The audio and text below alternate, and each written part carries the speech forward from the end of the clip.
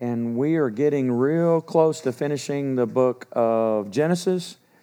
And in case you haven't heard, when we do finish Genesis, we'll basically start off this next year, which isn't that far away, right? We're going to march to the book of John. Take a little break, if you will, from following the quote-unquote Torah portions. I've enjoyed it, but once again, it is difficult. It's difficult for me because I'm a teacher. I teach expositorily through the Scriptures. You get big chunks of passages, and it's very difficult to do it justice, in my opinion. But anyways, we're going to march to the book of John, and there are no time limits. So we'll take our time, just depending on where we are in the passage. And so I have no idea how long it'll take us to finish the book of John. We'll get through it when God says so, okay?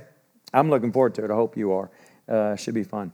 So anyhow, if you have your notes, this one is this parsha, this section, this reading, Vayigash, and it just means, and he drew near. So as Susan was sharing with our kids prior, we had the story of, Joseph. Everybody remembers Joseph of many colors, a coat of many colors. Joseph and Benjamin are the last two children of Rachel, Israel's wife, the one that he loved, that he wanted to marry at the beginning, and then everything got messed up. And Joseph is the one that had the dreams, and all of his brothers were like, "You mean you're really going to rule over us?" And we spent some time, if you remember, we talked about the issue of the birthright, and that was really with Jacob and Esau and what all that meant. And so Israel ends up with 12 boys, and this birthright issue, it ends up getting passed down to Judah. Reuben, his firstborn, had sex with one of his concubines, one of the ladies, not concubine, and shamed Judah, so he lost his birthright. Simeon and Levi were violent men. They're the ones that headed up the revolt against Shechem and murdered all those men. And then Judah was technically the fourth born, so this issue of the birthright and all that is basically getting passed down to Judah. That's important to know as you're going to see what unfolds. So what's happened up till now? Now Joseph is in charge of everything in Egypt. He's gotten married, and he has two sons.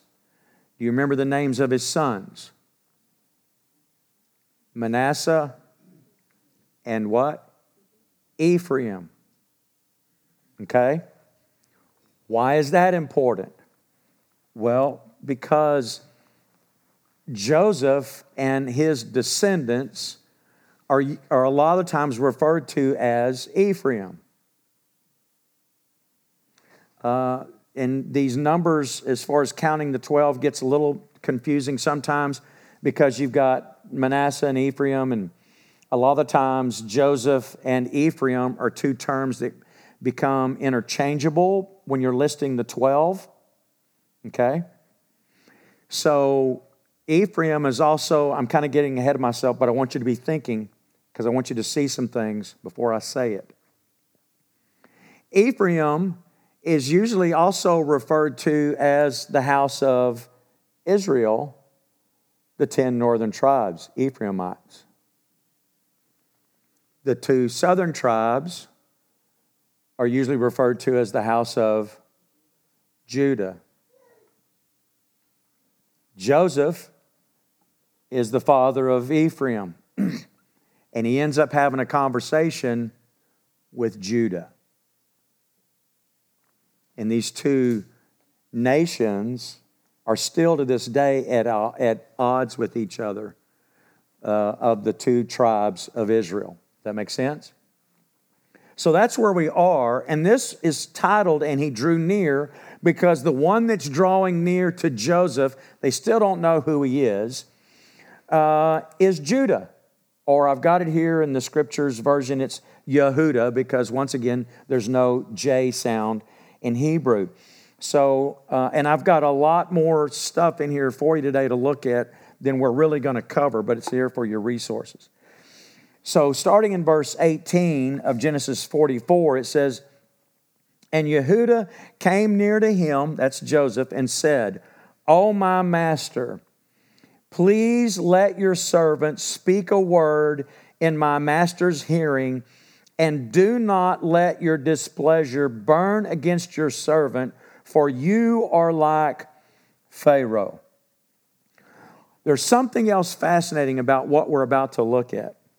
You might want to jot this down somewhere, but they say that in all of the Torah, the first 5 books of the Bible, this conversation, or actually speech, that Judah is about to give to his brother Joseph is the longest speech in the Torah. Now, there's obviously times when Moses is talking and teaching and things like that, but this is the longest, quote unquote, between two people, if you will, a speech given in all of the Torah. And Judah is the one that comes to him and says, "Oh, my master, please." What I want you to notice, and you might jot this down somewhere, is that at this point, Judah, Yehuda, is humbling himself before the regent, the leader of Israel, and he says that, to me, it's like I'm speaking to Pharaoh. And what you're going to see here is this incredible exchange from Judah to Joseph, basically humbling himself and admitting some very important things. It's like he's come full circle from where he was. And I've got this other reference down below this. But to me, it's this picture of repentance. What does the Scripture say? Draw near to God and He will draw near to you.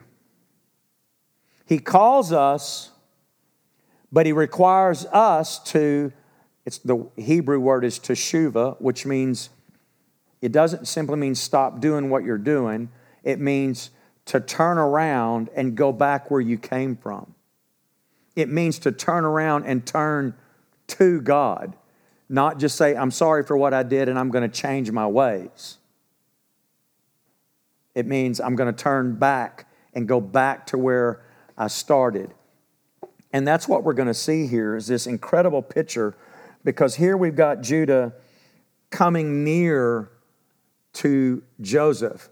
He doesn't know it's Joseph yet, but he's coming near to him and he's begging him, "Please give me a chance to speak. And as I do, please don't let your anger burn against me, because I consider you to be like Pharaoh." He's like, "You're in charge. I get it. You have the ability to speak and take my life. I got nothing. Will you please just let me speak to you?" So then let's just carry on. I jumped down to verse 27. It's in the middle of this conversation and this speech that he's giving to Joseph. He's reminding him. He starts off with like, "Okay, let's start at the beginning. You asked us if we had a father. You asked us if we had another brother. I said, yes, we do. We've got a brother. He's back home. Our father's old." He's continuing on with all of that conversation. And now it is also important, though, I don't have that verse down here, but it's important to notice that he does refer to Benjamin as his brother. And in their conversations in the past, they did say, "And we did have another brother, but he's gone." It's important. You get to verse 27, it says, and this is where he's saying to this, he goes, "Then your servant, my father," he said to us. Now he's referring to what Israel said to them when they get back. He says, "You know that my wife bore me 2 sons, and the one went out from me, and I said, truly he is torn to pieces, and I have not seen him since. And if you take this one from me too, and harm comes to him, you shall bring down my gray hair with evil to the grave. Verse 30. And now, if I come to your servant, my father, and the boy is not with us, since his own life is bound up in his life, then it shall be when he sees that the boy is not with us, that he's going to die. So your servant will bring down the gray hair of your servant, our father, with evil to the grave. Right now, he's also admitting that his father had a favored wife that was not his mother. Judah, the rights of the firstborn and the birthright have been passed down to Judah because of these other events that have happened. He really is now the one in charge. But he's admitting humbly to this person that he doesn't think he knows, my father had 2 sons by the wife that he really loved. And his life is bound to those 2 boys. He's admitting in his heart that there are 2 among the 12. One's dead, he thinks. But these 2 boys are more important than me. It's what he's basically saying. And he's literally saying, if I go back without him, I'm going to die. I mean, our father's going to die, and it's going to be evil, my evil. I've guaranteed that I'd bring him back. And he's saying, I cannot go back without him. I can't do it. Now, I put this other verse down here because you have to understand who's been these active agents and what's going on. Simeon and the others, they hated Joseph. They wanted to kill him. But Judah steps up. So I put this reference here for you in chapter 37. It's verses 26 and 28 so that you can see who the spokesperson becomes. Judah or Yehudah said to his brothers, what would we gain if we kill our brother and conceal his blood? Come, let us sell him to the Ishmaelites, and let not our hand be upon him, for he is our brother, our flesh. And his brothers listened. Turn the page. And men, Midianite traders, passed by, so they pulled Joseph up, lifted him out of the pit, and sold him to the Ishmaelites for 20 pieces of silver. And they took Joseph to Mitzrayim, which is Egypt. So the one that came up with the idea, let's not kill him, let's sell him, was who? It was Judah, Yehudah. He's the one that came up with this idea. Some would say, it's because, and he said this, we really shouldn't sell, or we shouldn't kill our brother. But the interesting thing is what he said was, how's that going to benefit us? What he did say was, how about if we sell him?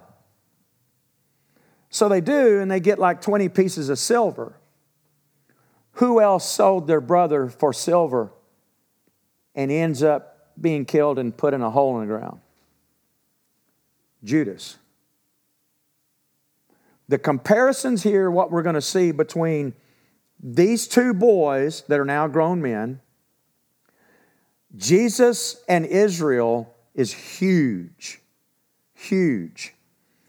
If we continue on so that you can see what Yehudah is saying to Joseph, you get to verse 32, it says, for your servant went guarantee for the boy to my father, saying, if I do not bring him back to you, then I shall be a sinner before my father forever.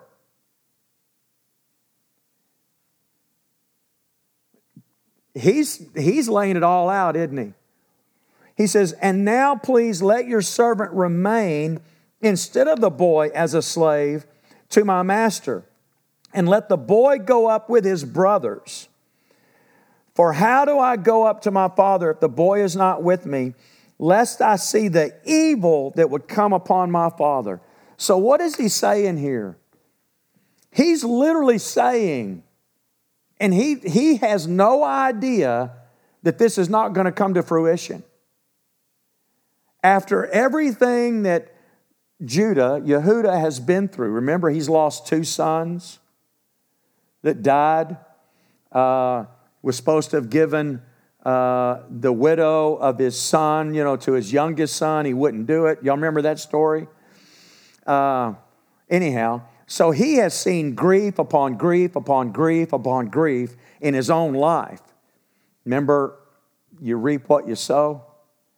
What we're doing has a tendency to come back, and everything in history is cyclical, even on a personal level, on a national level, and on and on and on. So what he's saying is, please let this boy go back, because if he goes back, my dad's going to die. This is the one who originally was okay with, let's just go ahead and torment our dad because whatever.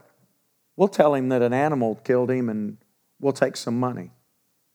Now, after everything that he's experienced and all the stress he's been under with all of this that's been going on, he's like, please take me as your servant rest of my life.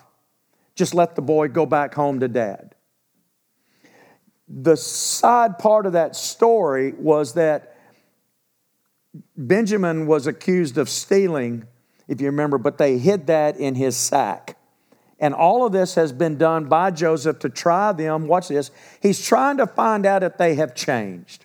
Are these people that are supposed to be my brothers, are they still the same guys that threw me in that hole? And I screamed all night long for them to let me out, and they wouldn't do it. And then they sold me into slavery. And then he went through all that other junk. And then now he is where he is. He's in charge of all Israel because of what God's been doing. And so he's trying to find out, have they changed? Or are they the same? And what he's learning now from Judah, that's why it's important to understand who's talking to who here. Judah, let me do it this way. Judah is talking to Joseph, Ephraim. Judah is talking to Joseph. Judah's had a problem. Ephraim's been in exile. Whoa. Ephraim's been in, and still is. Those 10 lost tribes. In exile. Judah is talking to Joseph and basically saying, I can't do this anymore. I can't cause my father any more damage. Take me instead. It's at that point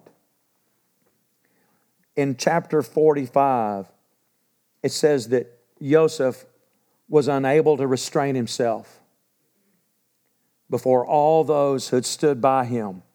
And he called out, have everyone go out from me. No one stood with him while Joseph himself made himself known to his brothers. Verse 2, and he wept aloud in the Mitzrites, or Egyptians, and the house of Pharaoh heard it. You have to kind of let that sink in for a second. He wailed uncontrollably to where everybody outside could hear him. It's been 22 years since they threw him in the pit.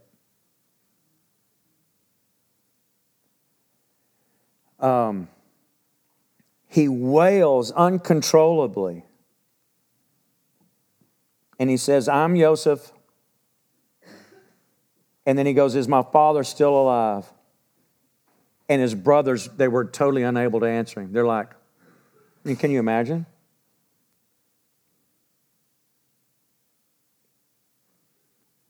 They had something that they had done that they had been harboring for 22 years. Basically murder. They thought that he was dead. There's no way he could survive where he was headed. And this leader says, everybody out. And he just breaks down wailing, crying. And he starts speaking to them as they understood him. And he goes, I am your brother. Please tell me my father really is still alive. They can't even answer him. They were just literally trembling before him. Verse 4, and Joseph said to his brothers, please come near to me. And when they came near, he said, I am Joseph, your brother, whom you sold into Egypt. Then look what he says. And now do not be grieved or displeased with yourselves, because you sold me here. For Elohim, God, sent me before you to preserve life. For 2 years now, the scarcity of food has been in the land, and there are still 5 years in which there is neither plowing nor harvesting. And Elohim sent me before you to preserve for you a remnant in the earth, and to give life to you by a great escape.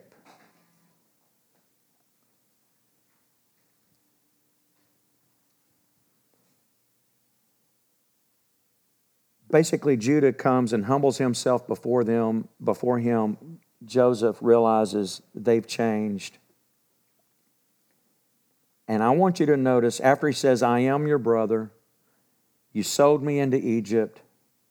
And then what does he say? Don't be grieved or displeased with yourself. Two things here.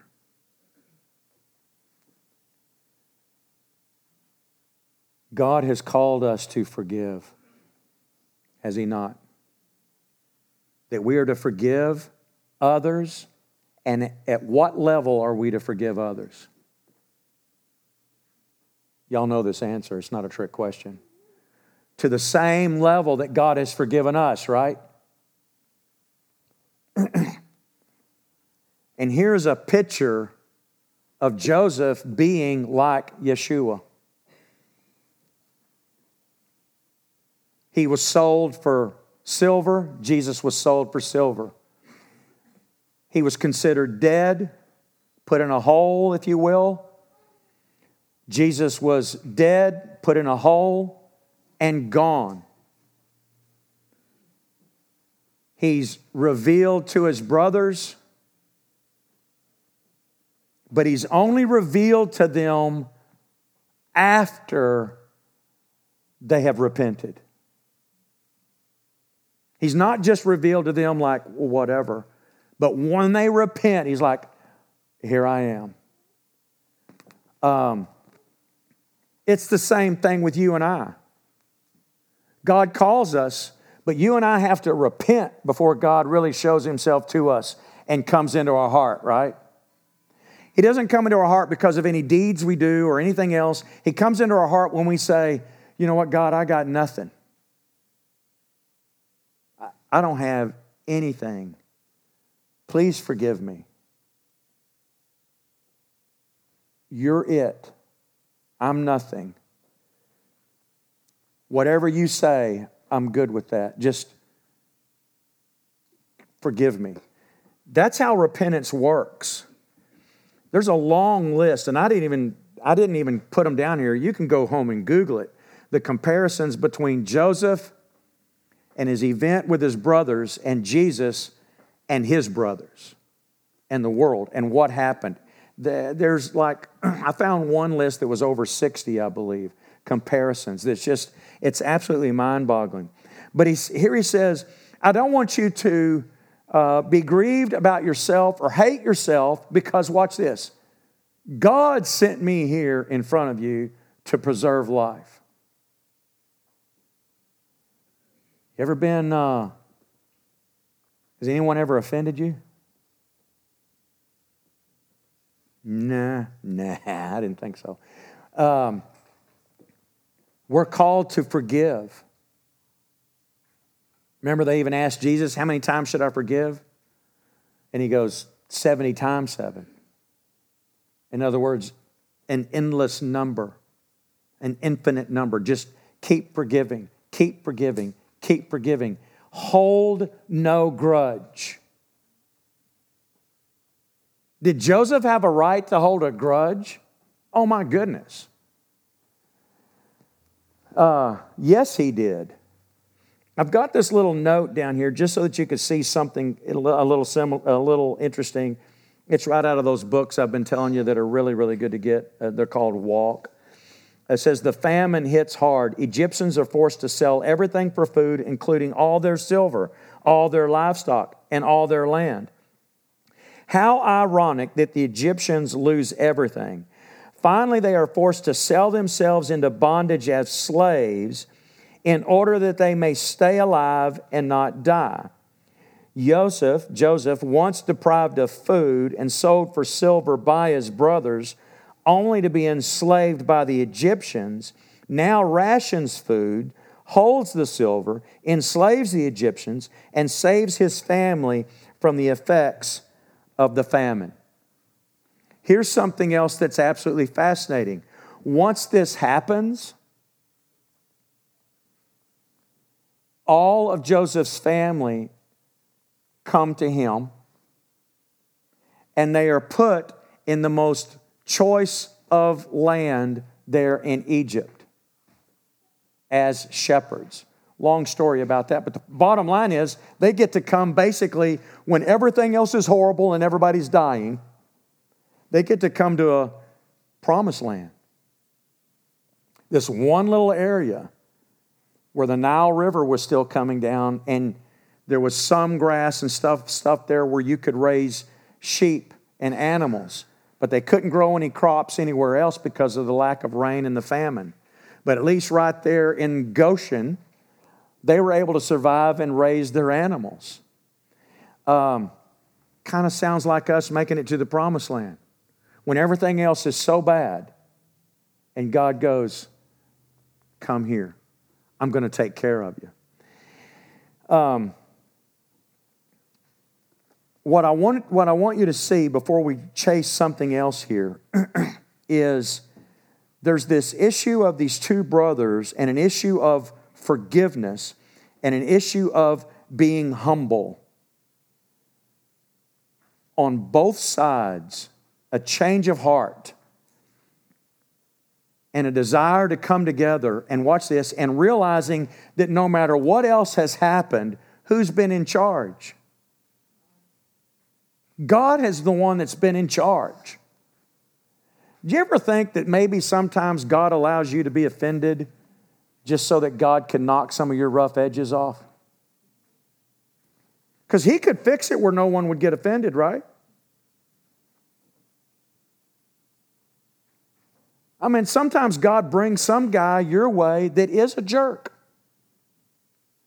Can anybody relate?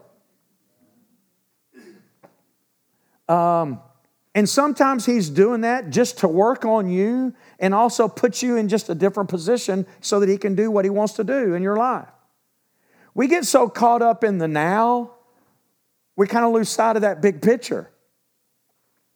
We get so caught up in what's happening right this second, and we focus on us so much that we lose sight of the fact that you and I aren't in control.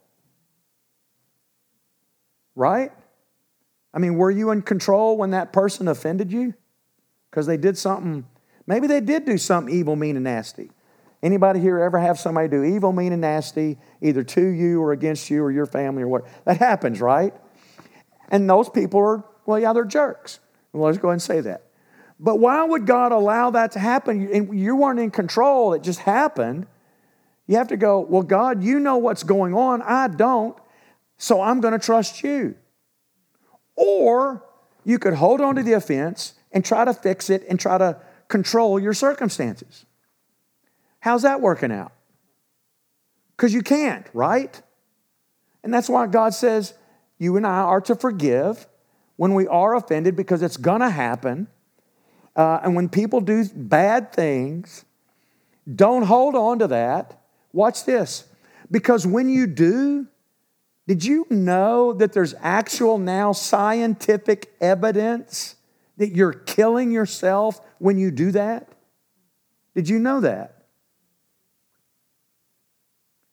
Your risk of cancer goes through the roof when you're a bitter, unforgiving person. It's a scientific fact. It just skyrockets. The list goes on and on. That's why God says, forgive. Get rid of it. Get it out. Let it go. We think it means if I do this, then you're off the hook. What it's really saying is, you're letting go of your control of it. You're letting them off of your venom and therefore getting your venom out of you. This whole idea of forgiveness, it's getting it out of you. I don't know if you realize that, but in that original language is this idea of forgiveness is getting this thing out of you and letting it go. And you're admitting God's in control and He'll deal with it. Whether He blesses them or curses them, out of your hands. Right? It's better for you and it glorifies Him because you're admitting, I'm not in control. He's in control and He's going to mean it for our good. Does that make sense? So, the other thing that I thought was absolutely fascinating about this story is that it being about these two tribes. I had never really zoned in on that until I was studying for this, and I went, whoa, hold on a minute. And I'm telling you, I had one of those moments where God was like, yeah, that's it, son. You're on the right track. And I was like, whoa, okay. Really? Because here's what's fascinating. That's the only part of this section that I wanted to focus on because I want you to see something. All around the world right now, all around the world, Orthodox Jewish people for this last week and on Shabbat are studying the portions we're studying, including what's called the Haftorah, which is the extra readings to the Torah out of the writings and prophets in what we would call the Old Testament. This section is chosen to go with this story about Joseph and his brothers and all that happened and all that transpired. Pharaoh tells Joseph, because he hears all this, he goes, listen, send clothing, send, if you will, wagons and chariots and stuff, and bring them here. I told Sonia, I got real frustrated today because I know there's this verse in the Bible because I mentioned it not that many weeks ago and I couldn't find it today. Remember us talking about how that in the greater Exodus, when everybody's going back, it says that the kings and the people of the earth will carry the people there. I couldn't find that. But that's exactly what's happening here with Pharaoh and Pharaoh's people and Joseph, because Pharaoh, remember, he heard the weeping and everything, and he finds out what's going on. These are your brothers. This is your family. And he goes, go get them. As a matter of fact, we will send the resources to get them here. Wow. Just like God sending His angels and His people and whatever to do whatever's necessary to get us to the place where He wants us during when? This greater Exodus. And they escaped by a what? A great escape. The correlations can't be more strongly seen. But then this next section is out of Ezekiel. And this section is connected with this story about Joseph. So you pick it up here in Ezekiel 37. It's verses 15 through 28. I just want to read this for you. Verses 15 through 28. And it says, and the word of Yahweh came to me saying, and you, son of man, take a stick for yourself and write on it for Yehudah, and for the children of Israel, his companions, meaning everybody in Israel that's connected to Judah. Then take another stick and write on it for Joseph, look at this, the stick of Ephraim. There it is. And for all the house of Israel, his companions, meaning everybody that is saying they're aligned with Ephraim. Turn the page. Then bring them together for yourself into one stick, and they shall become one in your hand. So there's anybody hear about this prophecy of the two sticks? It's the two sticks representing the two houses of Israel. He says, write on it one for the tribes or the house of Judah, and write on one for the house of Ephraim or Joseph. And then you put the two sticks in your hand, and they're going to become one. Verse 18, and when the children of your people speak to you, saying, won't you show us what you mean by these? Say to them, thus says the Master or the Lord, Yahovah, see, I am taking the stick of Joseph, which is in the hand of Ephraim, and the tribes of Israel his companions, and I shall give them unto him with the stick of Yehudah, and make them one stick, and they shall be one in my hand. This is talking about the restoration of the two nations and bringing them into one nation. And the sticks on which you write shall be in your hand before their eyes. And speak to them, thus says the Master Yahovah, see, I am taking the children of Israel from among the Gentiles, wherever they have gone, and shall gather them from all around, and I shall bring them into their land. And I shall make them one nation in the land on the mountains of Israel, and one sovereign or king shall be sovereign or king over them all. And let them no longer be two nations. And let them no longer be divided into two reigns or kingdoms. And they shall no longer defile themselves with their idols, nor with their disgusting matters, nor with any of their transgressions. And I shall save them from all their dwelling places in which they have sinned, and I shall cleanse them, and they shall be my people, and I be their Elohim, their God.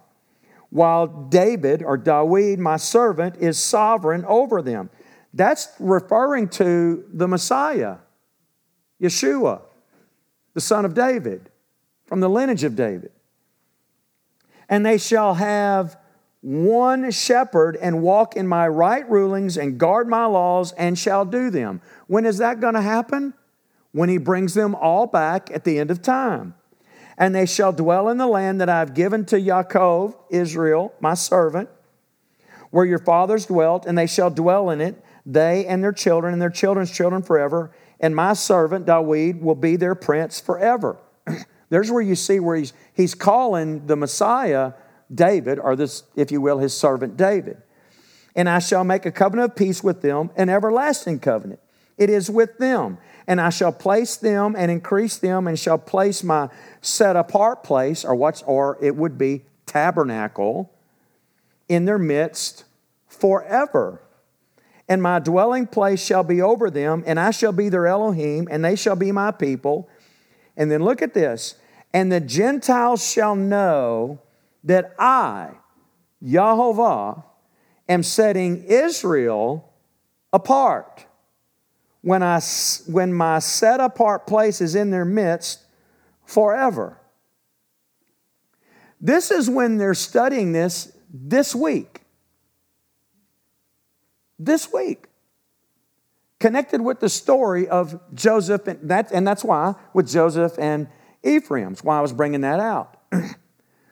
But do y'all know what happened in Israel this week? They dedicated the altar that's going to be used in the next temple.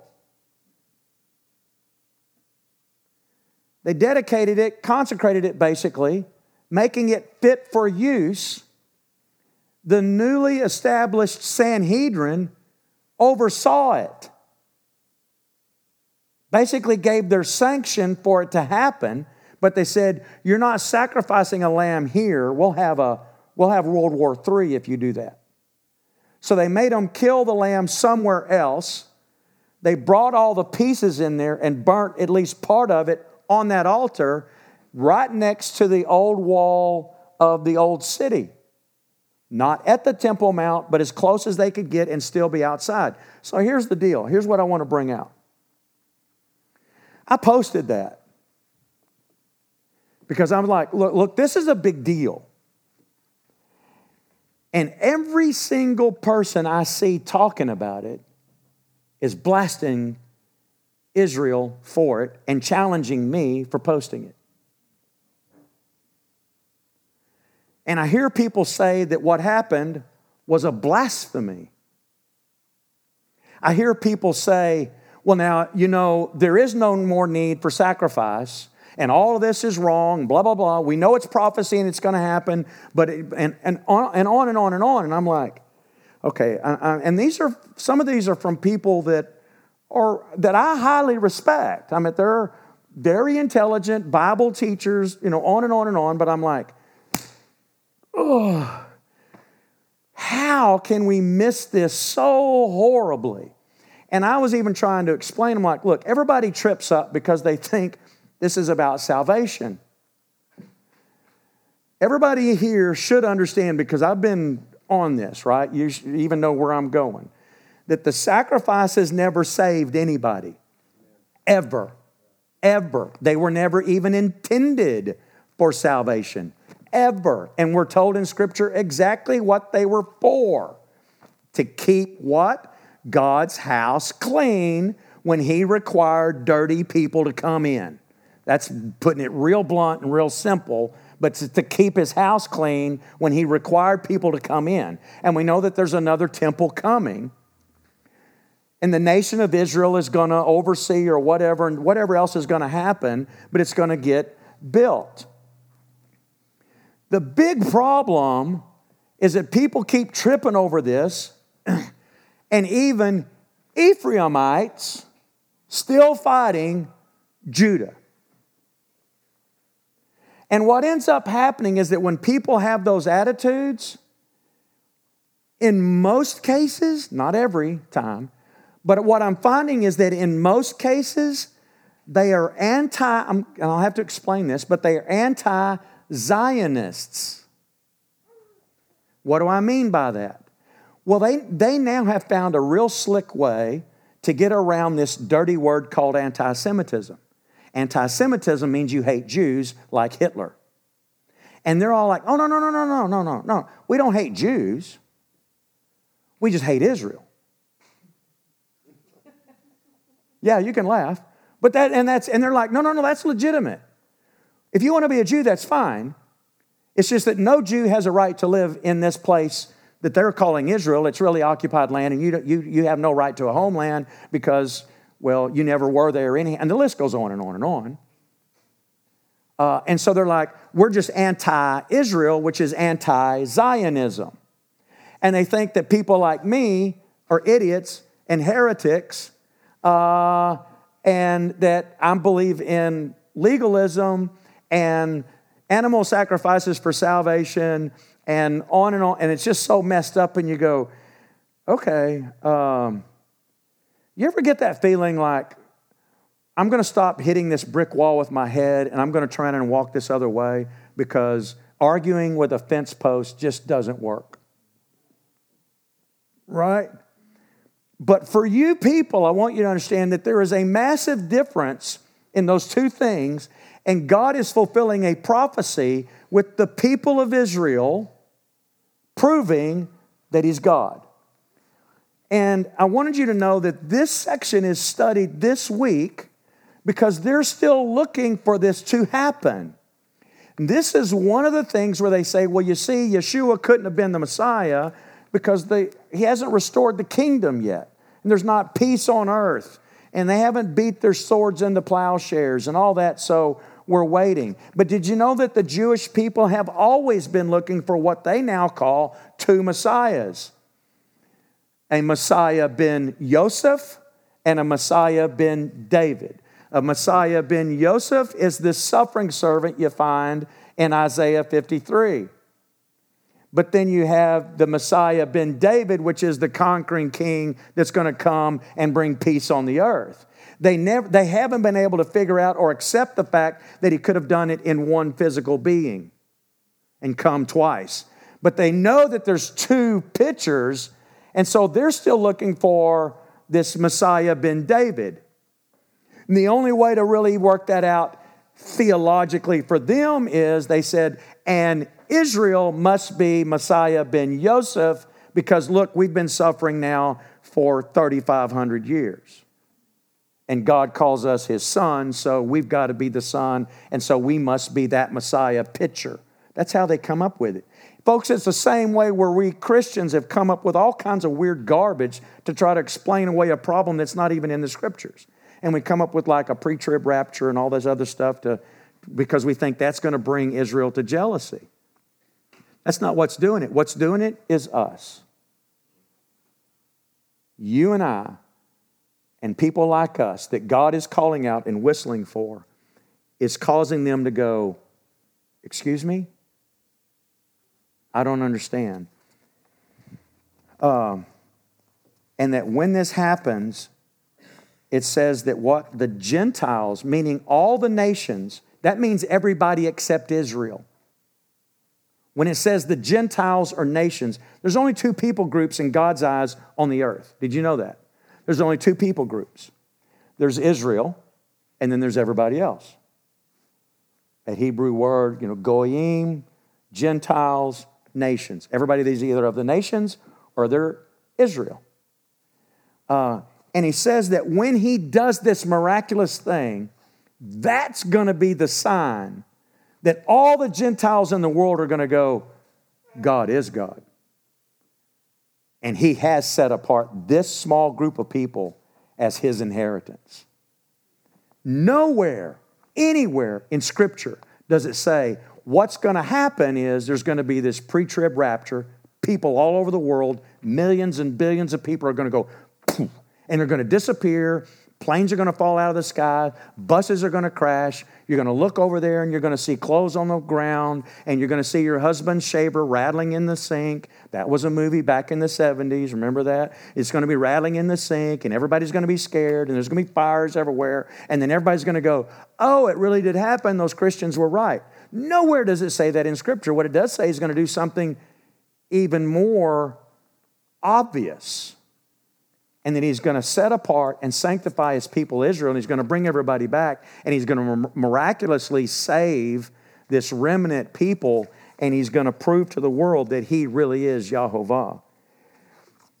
I included this passage here out of Ephesians because I want you to see here our role in some of this, because it says, starting in verse 1, it says, you were dead in trespasses and sins, in which you once walked according to the course of this world.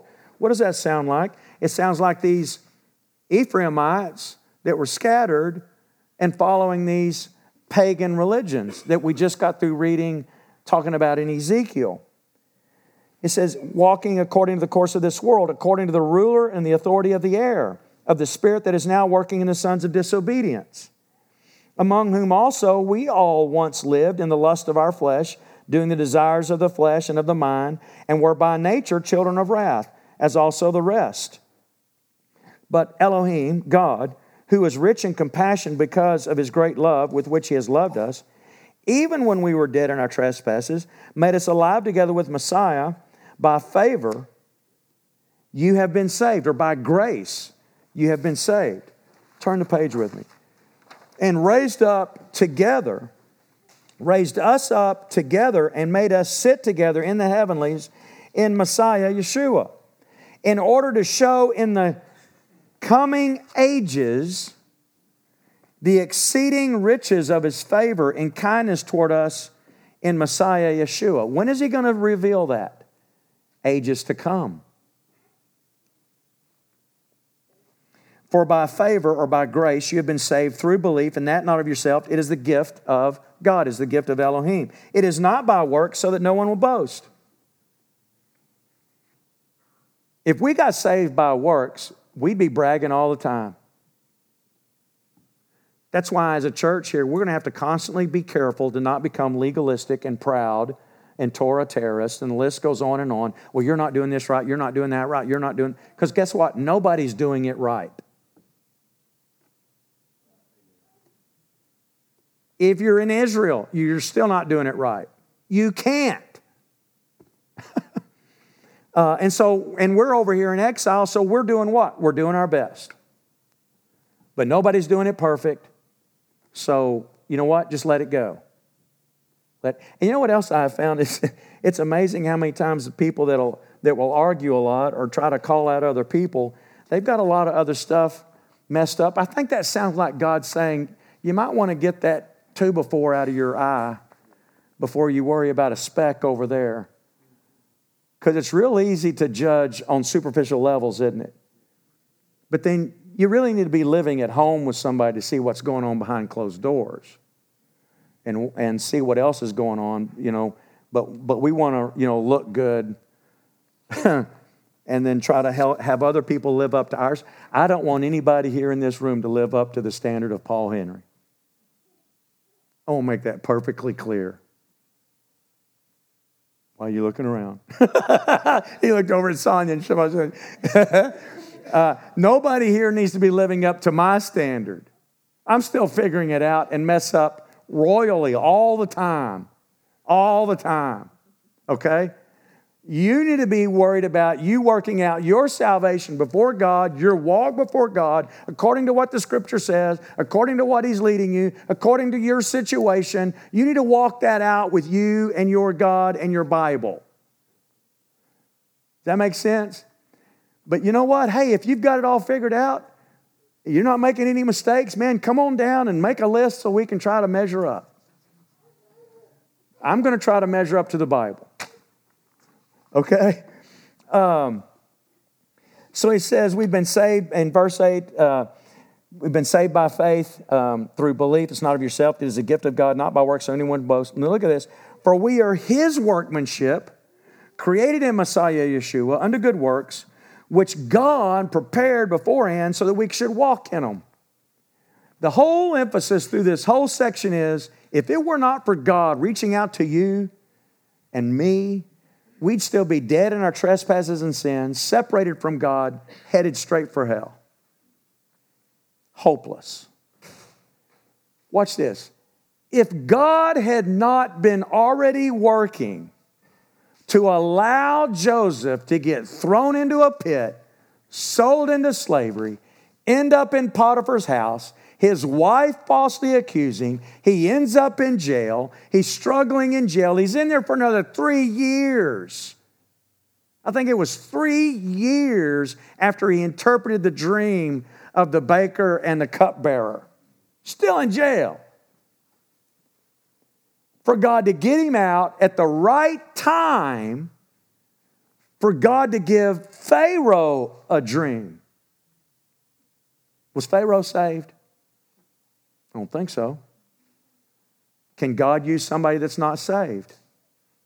Of course He can. All kinds of proofs of that in Scripture.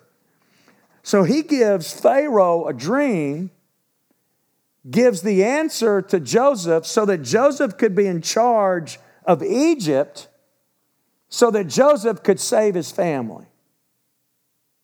His family didn't do anything to deserve it. Secondly, did Joseph really do anything to deserve all of that glory? Being thrown in a pit and everything else? You think he wanted out.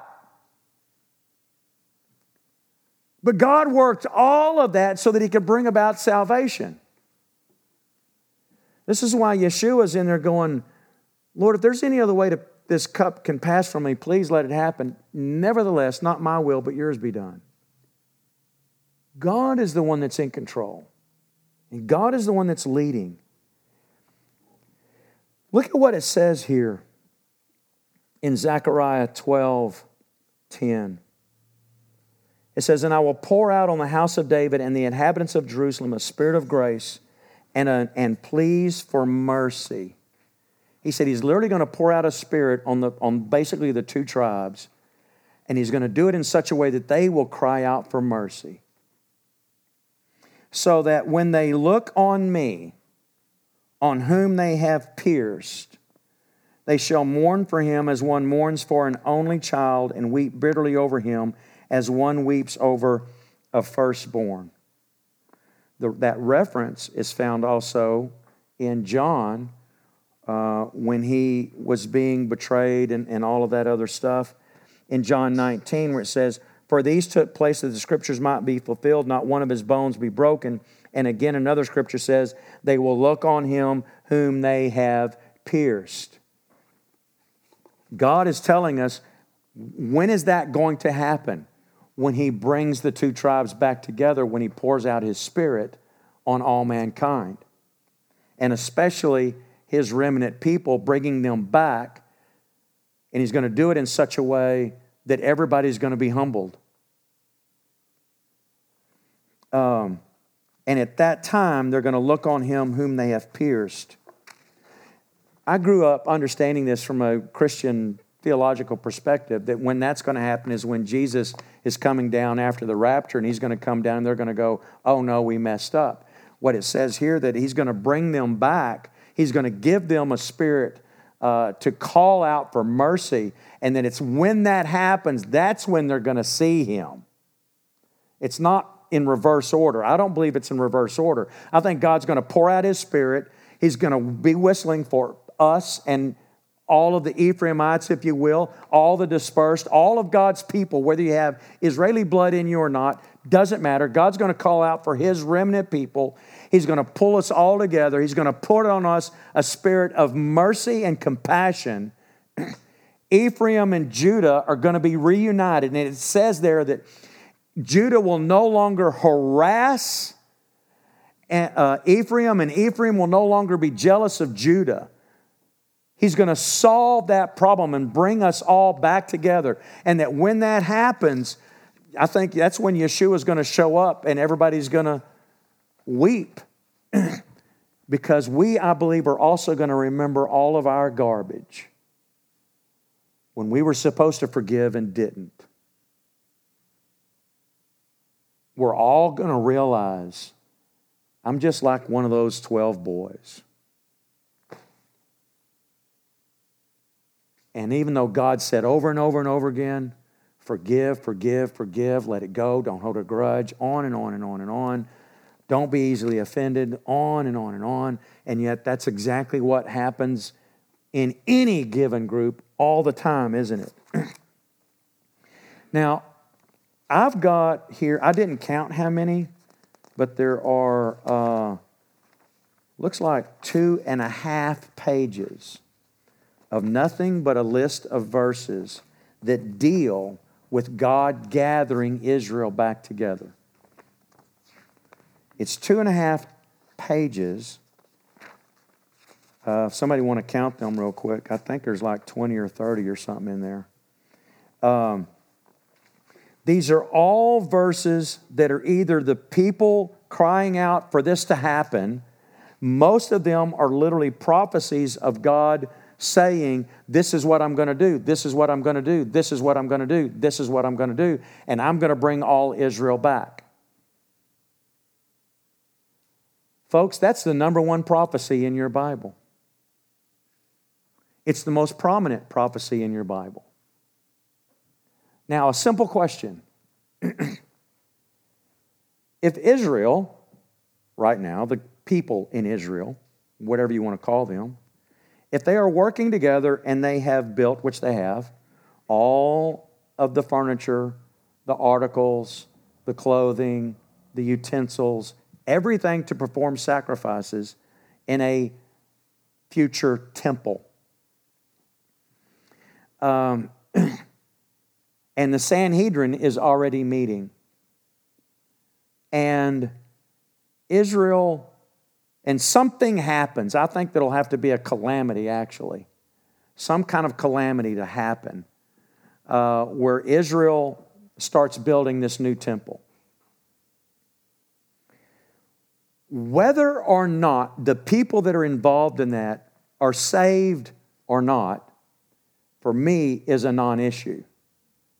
The issue is this. And I'm pretty sure this is not exhaustive. I just gave you 2.5 pages of verses that deal with God saying, Israel's going to be divided. They're going to be two nations.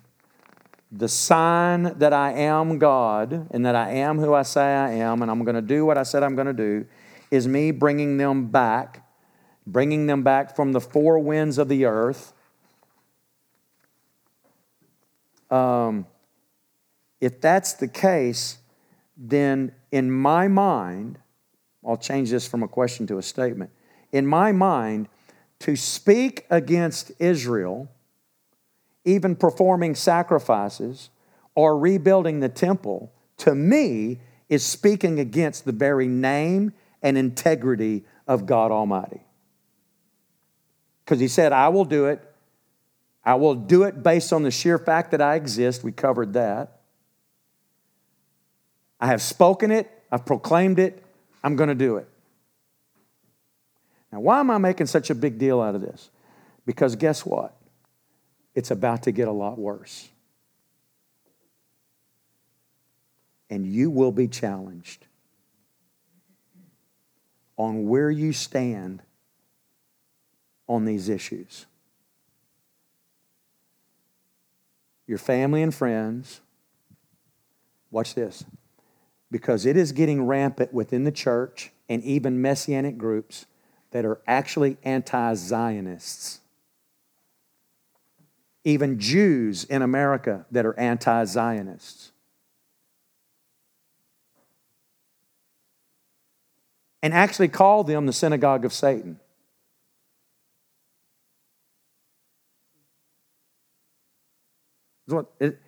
You can find this in Messianic teachers. And it will get worse. And why do I say that? Because that is the number one prophecy all through Scripture, starting in Genesis all the way to Revelation, that God said, this is how this is going to work. Everybody's been hating me and fighting me. Fine. You want to serve the other gods? Go ahead and serve them. I'm going to take one man and make a nation out of that nation, and I'm going to prove to everybody that I am God and I am who I say I am through that nation. And that nation is also going to be just like everybody else. And they're going to rebel against me. They're going to get all split up. I'm going to get so mad, I'm going to scatter them everywhere. I'm even going to do some things that should be impossible for me to solve the problem. Meaning, I'm going to divorce half of them. How am I going to remarry them if I've divorced them when in my own law I said I can't?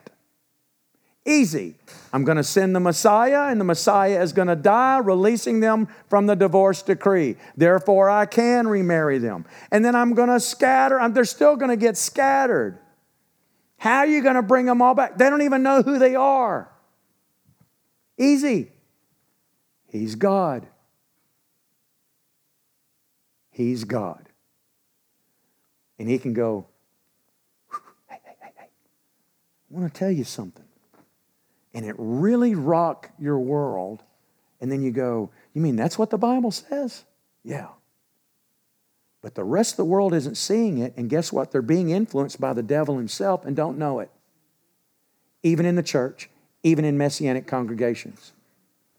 And they'll say, but I'm for Jews. I'm not a racist. I'm just anti-Zion. Which what they don't understand is what they're saying is, I'm anti-God.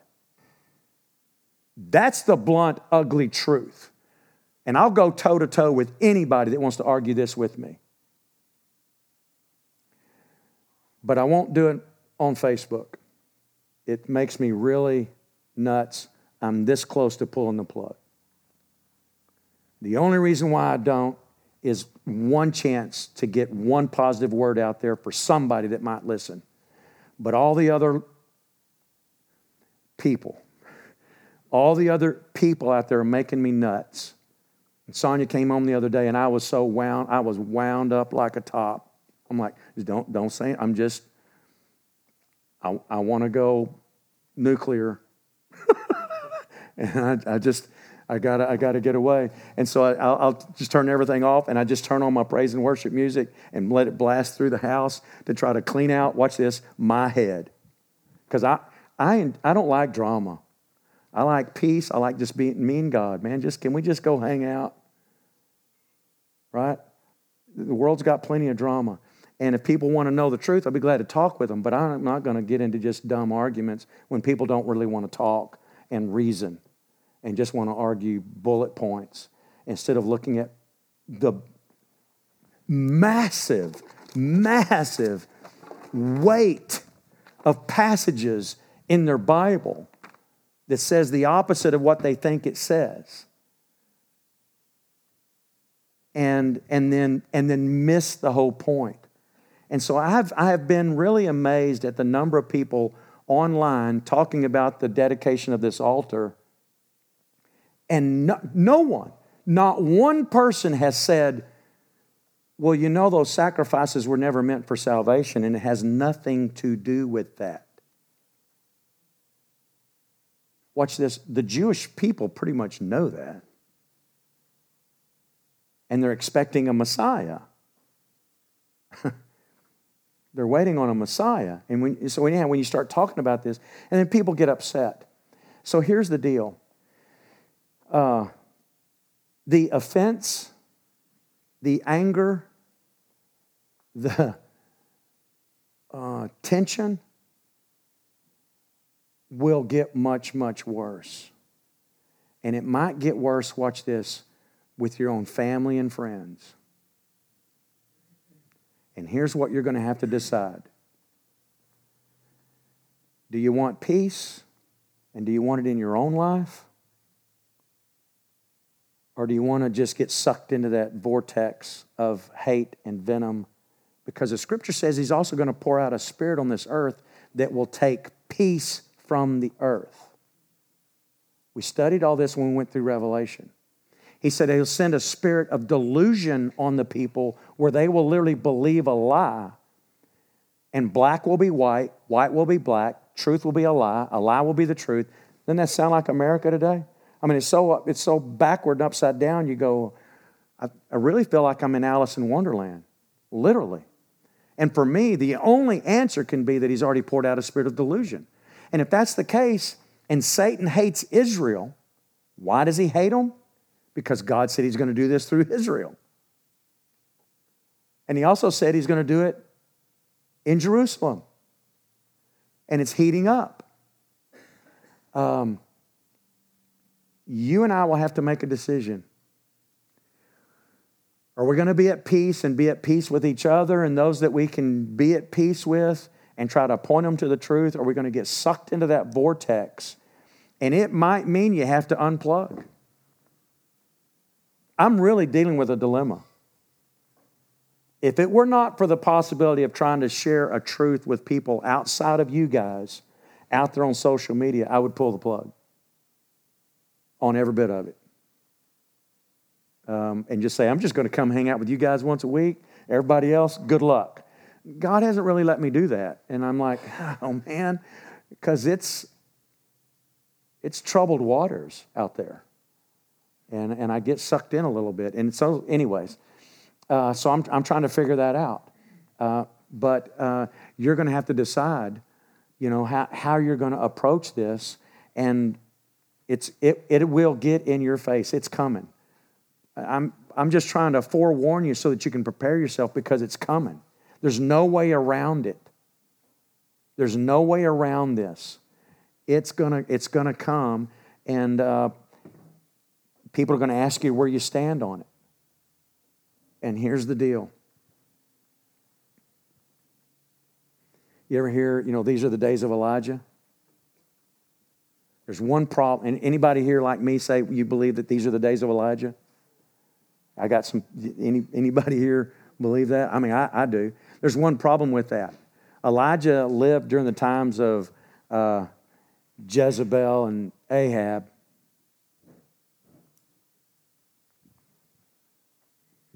Elijah was out there with 400 prophets of Baal Zebub.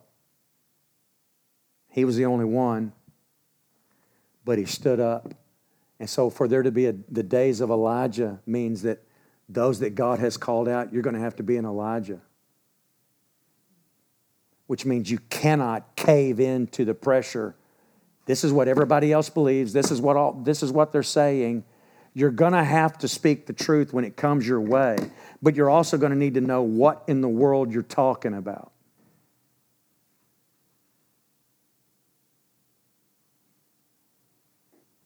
And that's why these notes and what I've been trying to teach, and why my book for you, I don't even know if it'll become a book. I have no idea. But I wrote it for you so that you could read it and study it and know what in the world your Bible actually says, so that when this garbage hits, you'll know how to answer it without getting into a lot of other theological stuff, because that's where they'll want to try to trip you up.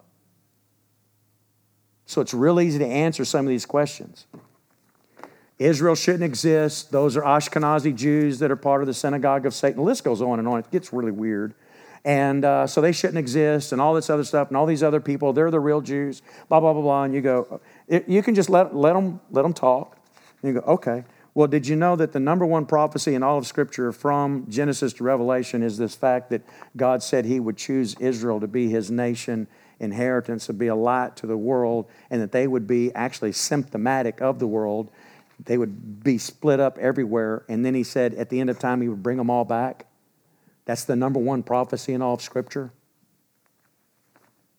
And let them answer. Say, well, go study it. If you don't know, evidently you don't, or you'd have answered it properly.